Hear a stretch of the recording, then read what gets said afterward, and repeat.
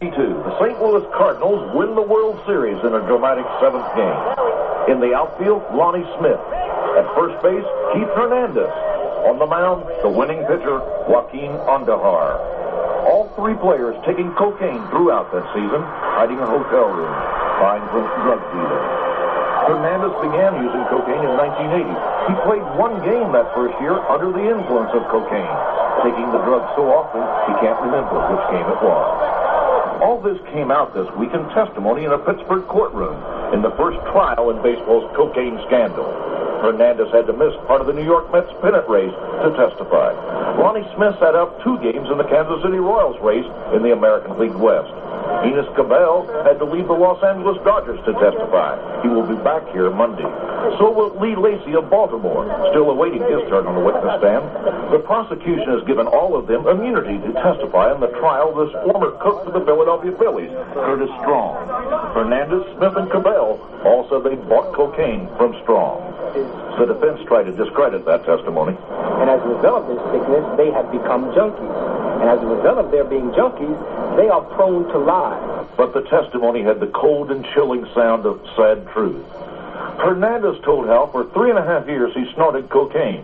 It gives you a feeling of being up and on top of the world. Honestly, it was probably a demon in me, an insatiable urge. I woke up one morning with my nose bleeding and had the shakes. In my opinion, it could be the devil on this earth. Smith said he stopped in 1983 when he took so much cocaine in one night, he was so jittery he couldn't play. The Cardinals sent him to a hospital for treatment. Hernandez admitted he ignored a warning from Cardinals manager Whitey Herzog to come forward. He said he stopped when Smith came close to collapse, but St. Louis traded him the next week to the Mets anyway. Cabell said he used cocaine for 6 years, but began tapering off in Detroit when manager Sparky Anderson warned him. Cabell said, I was getting older and had too much to lose. Hernandez said that in 1980, what he calls baseball's romance year with cocaine, he thinks as many as 40% of all the major leaguers may have been taking the drug. But he said baseball began to kick its drug habit in 1983 when players saw Kansas City Royals like Willie Wilson go to jail for cocaine use. It will be another week or so before the jury decides Strong's fate, but for baseball, the verdict is already bad. The prosecution plans to call half a dozen more ball players to testify about their cocaine use next week. James Polk, NBC News, Pittsburgh.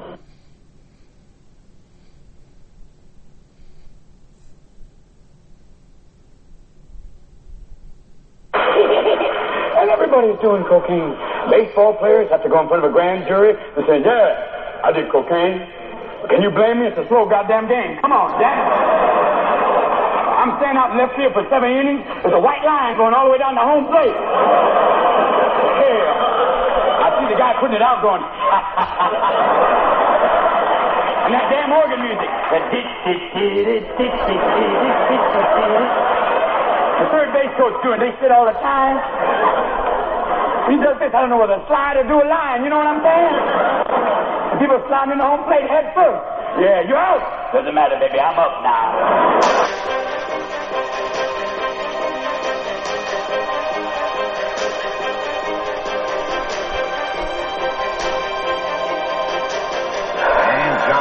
One more time, set. And here comes the 2-2 pitch to Edgar Martinez down. A fastball, swung on, hit the deep to the field. Bernie Williams goes back, and it is. Get out the line, Brandon. Buster this time, Grandma. It is a grand salami. And the builders lead it. And the next. I don't believe it.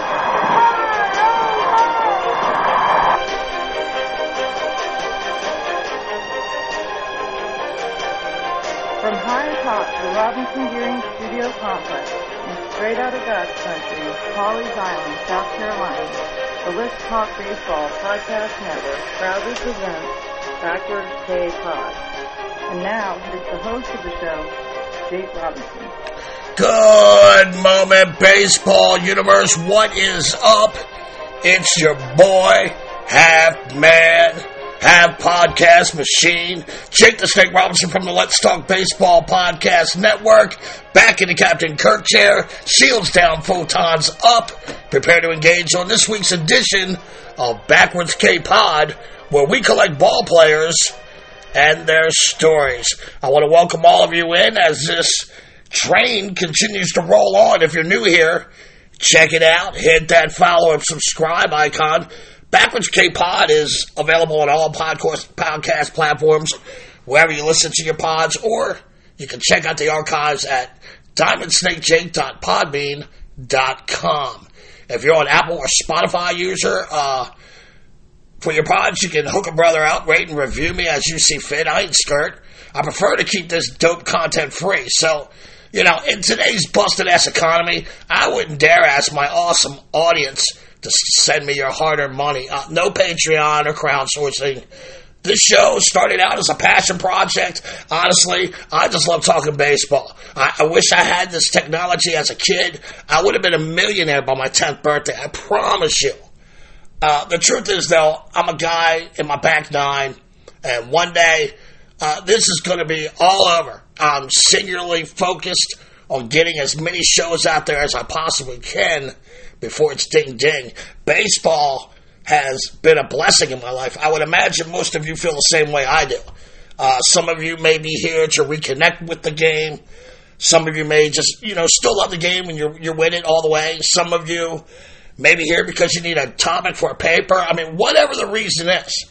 First of all, thank you again. Secondly, like I was saying, baseball is my life. The sport has given me clarity and purpose in life. And I have a compelling urge to pay it back. My voice is probably the one thing I can use to pay it back. I mean, my point is, I wouldn't care if my audience was only Cecil in Tampa, Florida, and Leo in down under Australia. I would still do this show. I've communicated often with Leo and Cecil. Both are loyal listeners. They're both worth it. And the truth is, you are worth it as well. My point is, I don't need to nickel and dime you to make this show work. I just need you to subscribe, share, download, rate, and review. And as long as I continue to see growth, and Leo and Cecil are still interested, I'll keep putting out that free smoke. You can find the show on Twitter at backwards_K_podcast, or the Let's Talk Baseball Podcast Network group page on Facebook. I am committed to this podcast until my bloody demise. I mean, I will leave my voice behind for all the true seamheads. So, who's coming with me? Opening day is just around the corner. I hope you guys remember who was here for you when the baseball empire was in peril. And stick around this summer for some really, really great topics I have on tap. Okay, enough. Let's get down to why we are here at Backwards K-Pod, where we collect ball players and their stories. This week, we will be taking a look at, pretty much the precursor to the steroid scandal of the late 90s and early 2000s, the Pittsburgh drug trials of 1985. And during the late 70s, cocaine hit the scene with a vengeance. It began in the nightclubs, and it was generally considered as the drug of choice amongst the elite, or those who wanted to portray the image of elite. And by the time the 80s was in full swing, cocaine was everywhere. It really wasn't considered a big deal to walk into your local watering hole and see a couple of rails out on the bar. And even a teenager such as myself at the time, I had easy access to the drug, as there really wasn't this stigma attached to it. And that perception, it began to change due to two major sports stories that broke in 1985 and 1986. The first was the Pittsburgh drug trials, and the second was the tragic death of University of Maryland star forward Len Bias after overdosing on cocaine.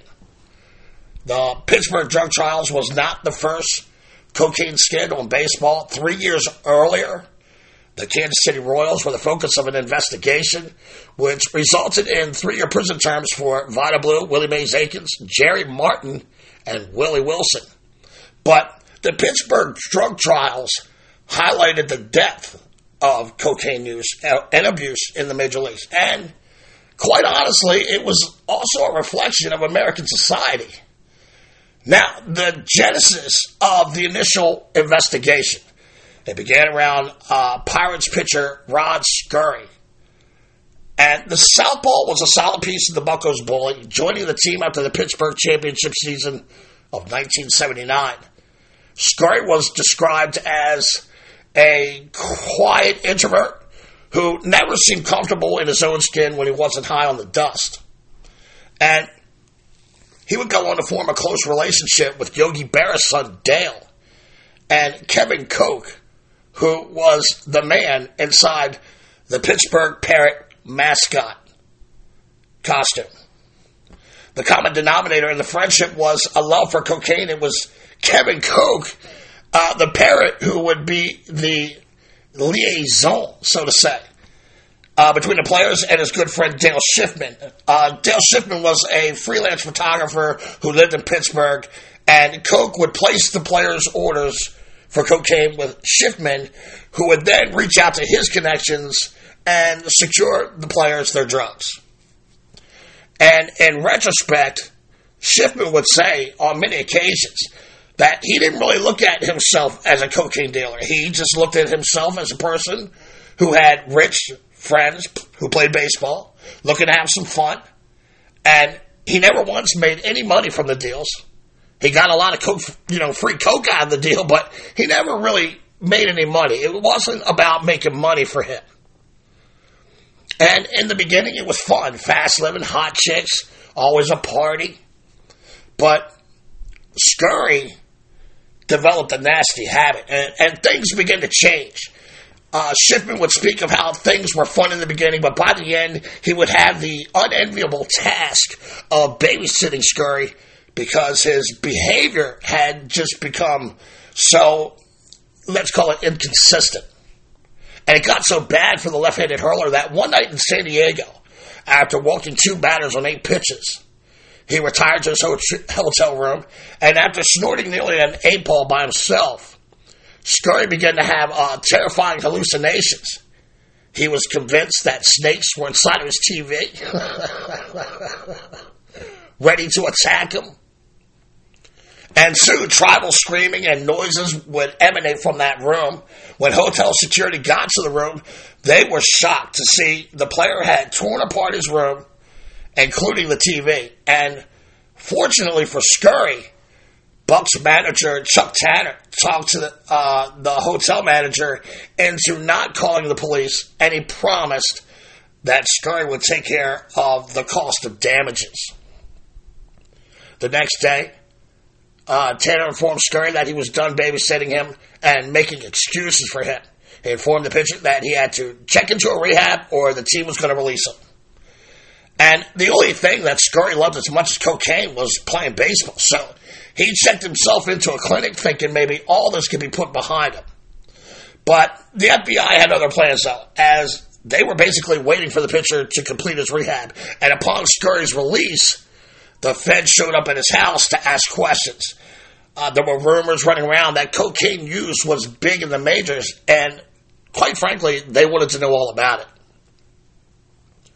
So Scurry, well, he sang like a background singer for Bruce Springsteen. He spilled the beans on his relationship with Parrot and the Parrot mascot, Kevin Koch.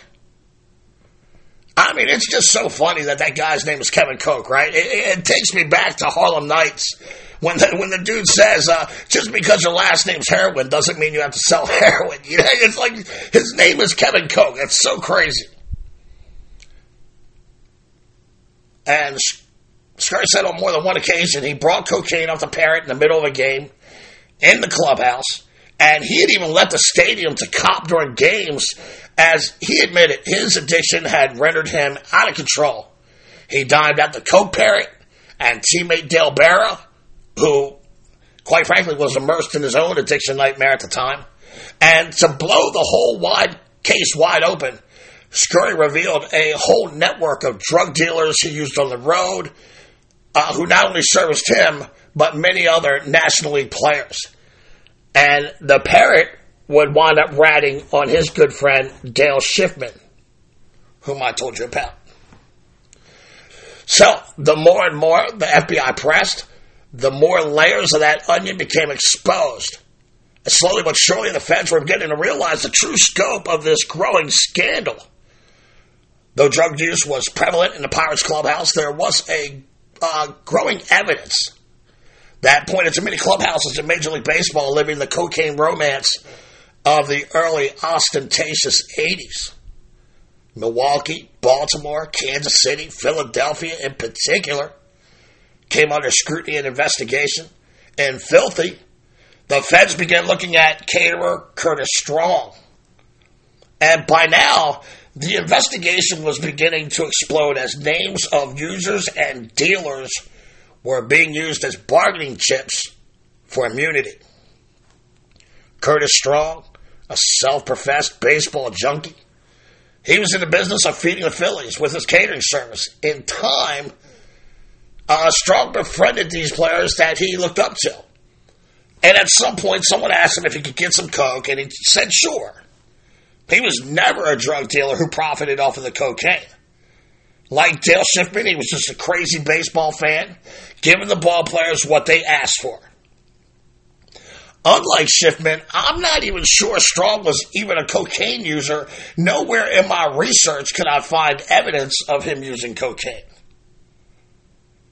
St. Louis Cardinal outfielder Lonnie Smith's name was mentioned as a buyer from Curtis Strong while playing road games in Filthy. And Cards manager Whitey Ford warned Lonnie that he was under investigation by the FBI.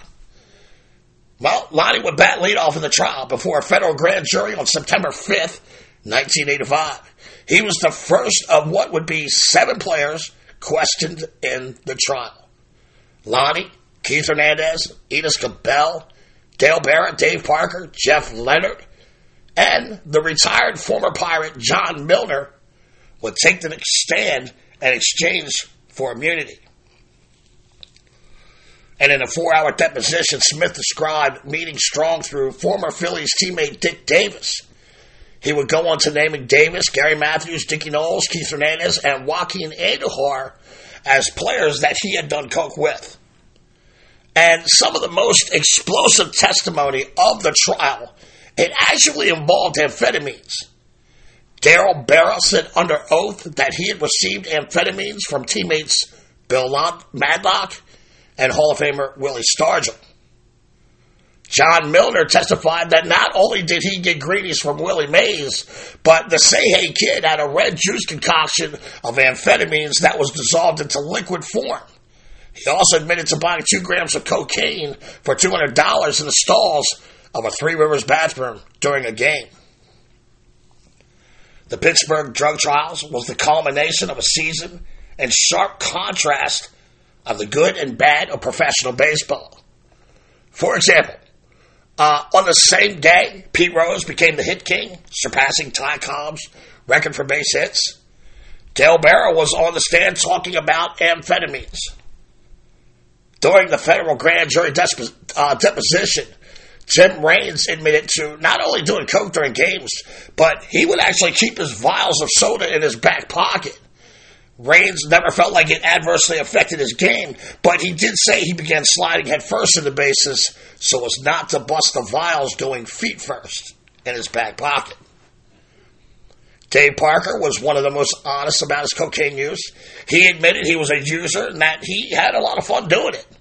However, the last couple of years, he felt like his game had declined a little bit because of his cocaine use, and the Pirates were quick to use that. They were quick to use the Cobra's words against him, as they would actually sue him for breach of contract, and they sent him packing to the Cincinnati Reds.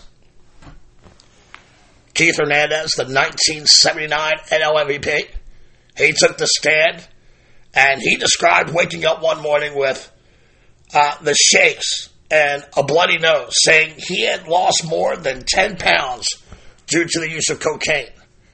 He called cocaine the devil of the earth and admitted to being a user for 3.5 years. He had estimated that 40% of Major League Baseball was using cocaine, but he would later walk that estimate back.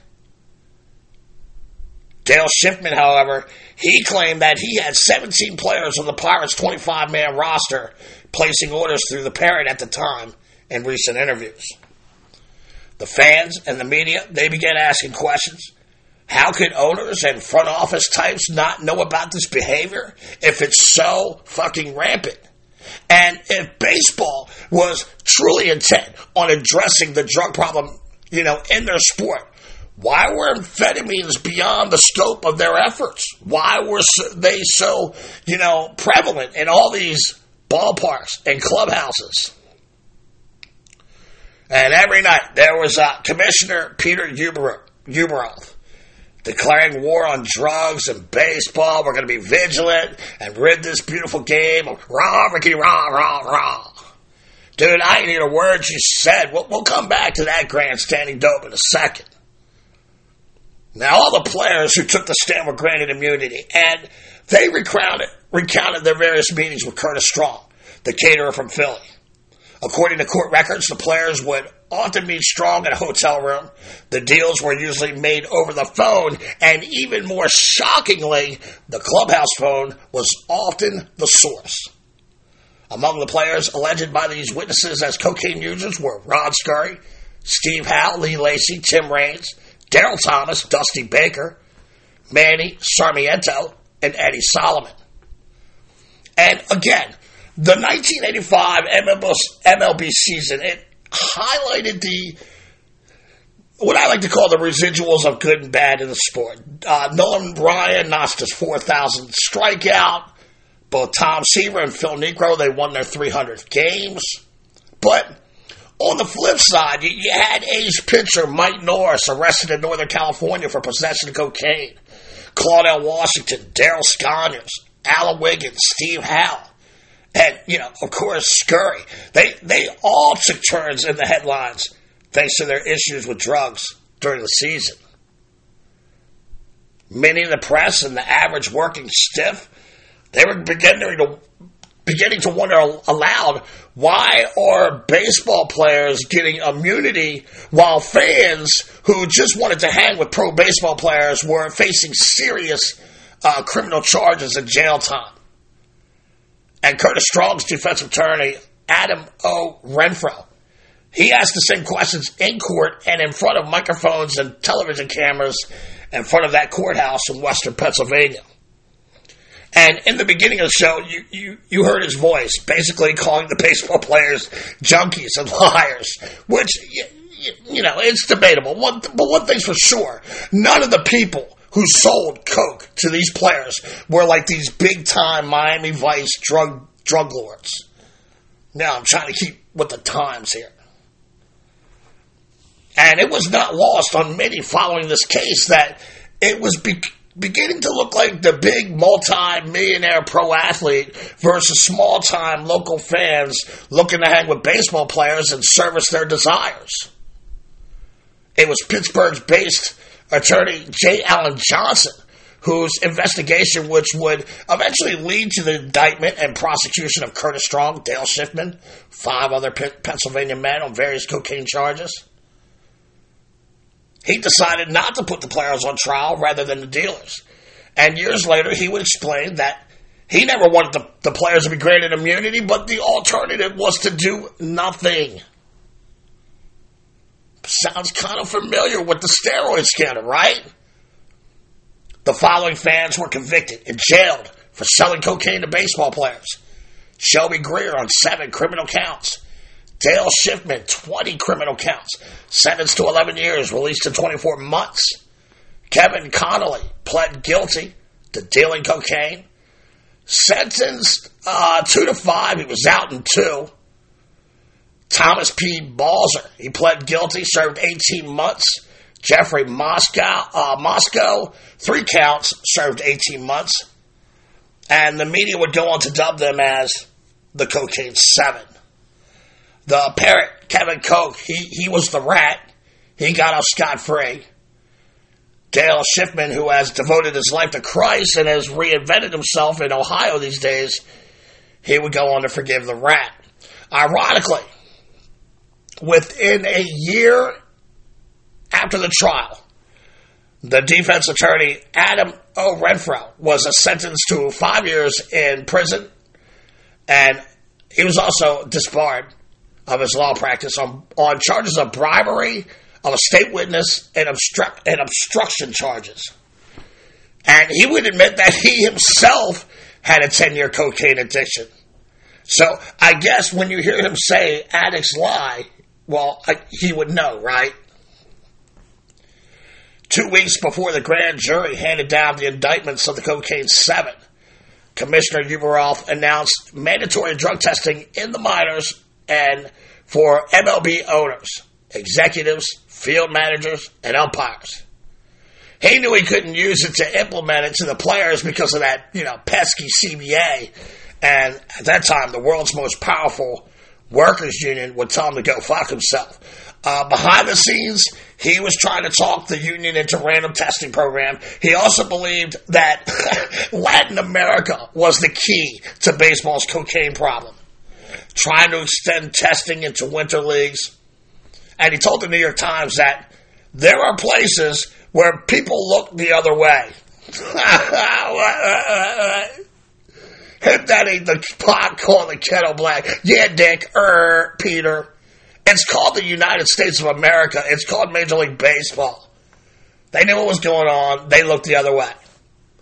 Clean your own fucking house first.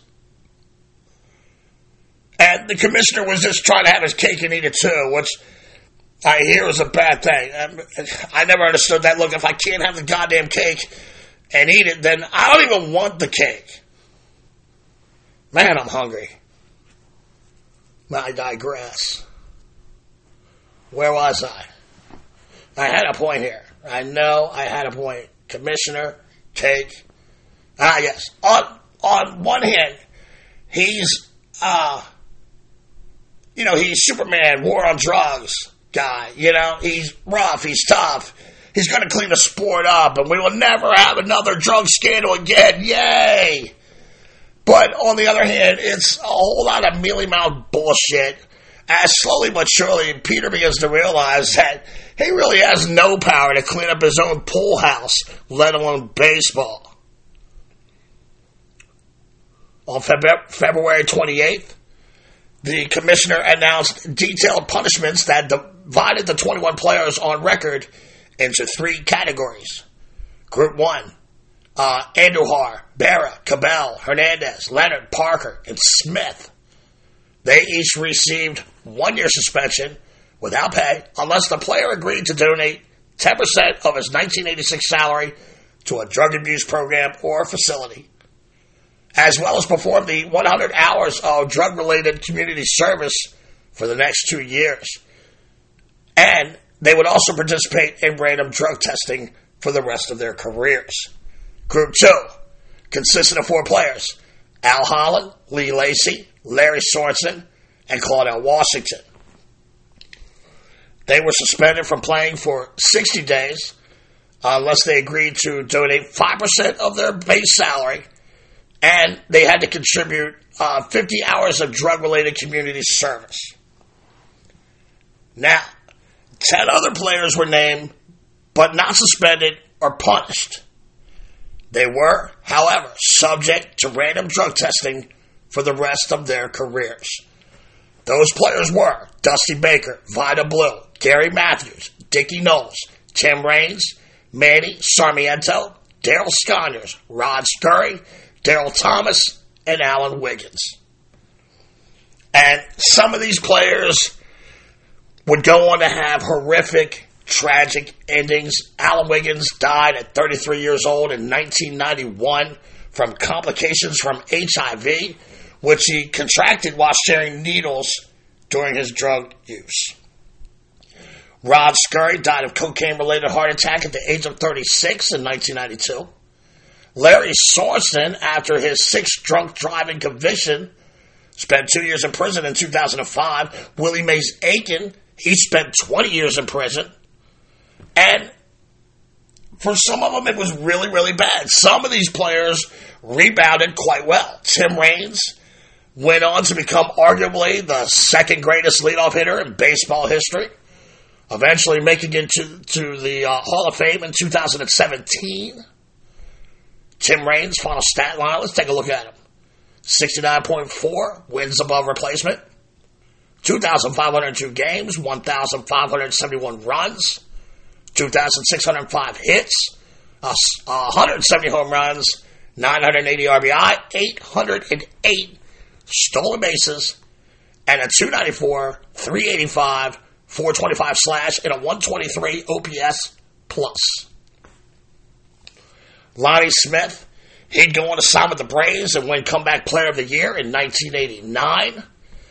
Dave Parker would be sued out of his contract with the Pirates, but he would go on to a stellar career going into Cincinnati, appeared in All-Star games in 1985 and 1986. Keith Hernandez would move on to the Mets, win a World Championship, finish with 11 Gold Gloves, a 296, 384, 436 slash, and a 128 OPS plus. It is interesting to note, in my mind, that both Parker and Hernandez are about as good a non-steroid baseball player as you can possibly be without being in the Hall of Fame. And there is this pervading thought that the Pittsburgh drug trials, it's pretty much killed their shots. In 1985, it seemed that the league was poised to implement drug testing policy for their players. And obviously that didn't happen because of that inaction, the steroid era came along. And this is what makes this story still relevant to today. Baseball's drug culture has grown into what it is today because people, presumably good people, looked the other way or simply lied about its existence. For years we've heard commentators and fans bemoaning baseball and her steroid sins as if the game was some bastion of virginity and cleanliness before steroids. It was not. People who tell you it was, they're full of shit and they don't know what they speak of. Doc Ellis in his documentary, great name, he tells the viewers he never played a major league game in his life where he wasn't high on something. And there are many parallels between the drug trials and the steroid era ball. Both times, the players' unions were enablers. Instead of doing the right thing and getting testing and all this thing going, nope, not going to do it. Can't do it. CBA, can't do it. It's an invasion of our privacy. So the players' union, in both circumstances, were enablers. Both times, there was no real punishment handed down. I mean, yeah, you can face a suspension or, you can give us some money and spend some time in class and all. Both had impacts on who makes the Hall of Fame and who does not. Both times, the commissioner proved that he really has no real power to do anything about it.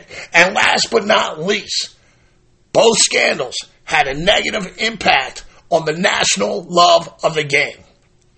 And I'm a true history buff. I love it. But I always say, those who forget history are doomed to repeat it. And Major League Baseball somehow forgot the Pittsburgh drug trials, in like a 15-year span. And by doing so, they opened the door to steroids. And I think I'm going to end it here, folks. I hope you enjoyed today's show. Please remember, spread the word about Backwards K. Pound those subscribe links. There's a lot of research you can use to learn more about the Pittsburgh drug trials. A lot of books and YouTube. I noticed there was a 30-30 by ESPN on it, and honestly, I didn't know there was. I try to stay away from topics that are 30-30 already. I don't want to watch those things and let it, have an impact on what, my interpretation of the story is. So I try to stay away from those, but I didn't realize there was a 30-30. You might want to check that out. I highly recommend the Doc Ellis movie. It's called No, a documentary. And it's not really about the drug trials, but Ellis gives a candid account about his drug use during the 70s while pitching in Pittsburgh. And he also claims to have been tripping on window pane blotter when he hit the Padres. Also, I did a one-on-one interview with Willie Mays Aikens about a year and a half ago, and we dug into the trials quite a bit. You can find that interview on the Let's Talk Baseball Podcast Network YouTube page, or, look, check me out on the Let's Talk Baseball Podcast Network Facebook group page, or check my webpage, diamondsnakejake.podbean.com. Next week, we are going to examine one of the greatest baseball shows of all time. This Week in Baseball. How about that? But hey, that's another story for another pod. Parents, if you see your kid sitting on the couch, looking bored, spring is here. By all means, take him or her outside and play a game of catch. Thank y'all for coming out. God bless, and win the day.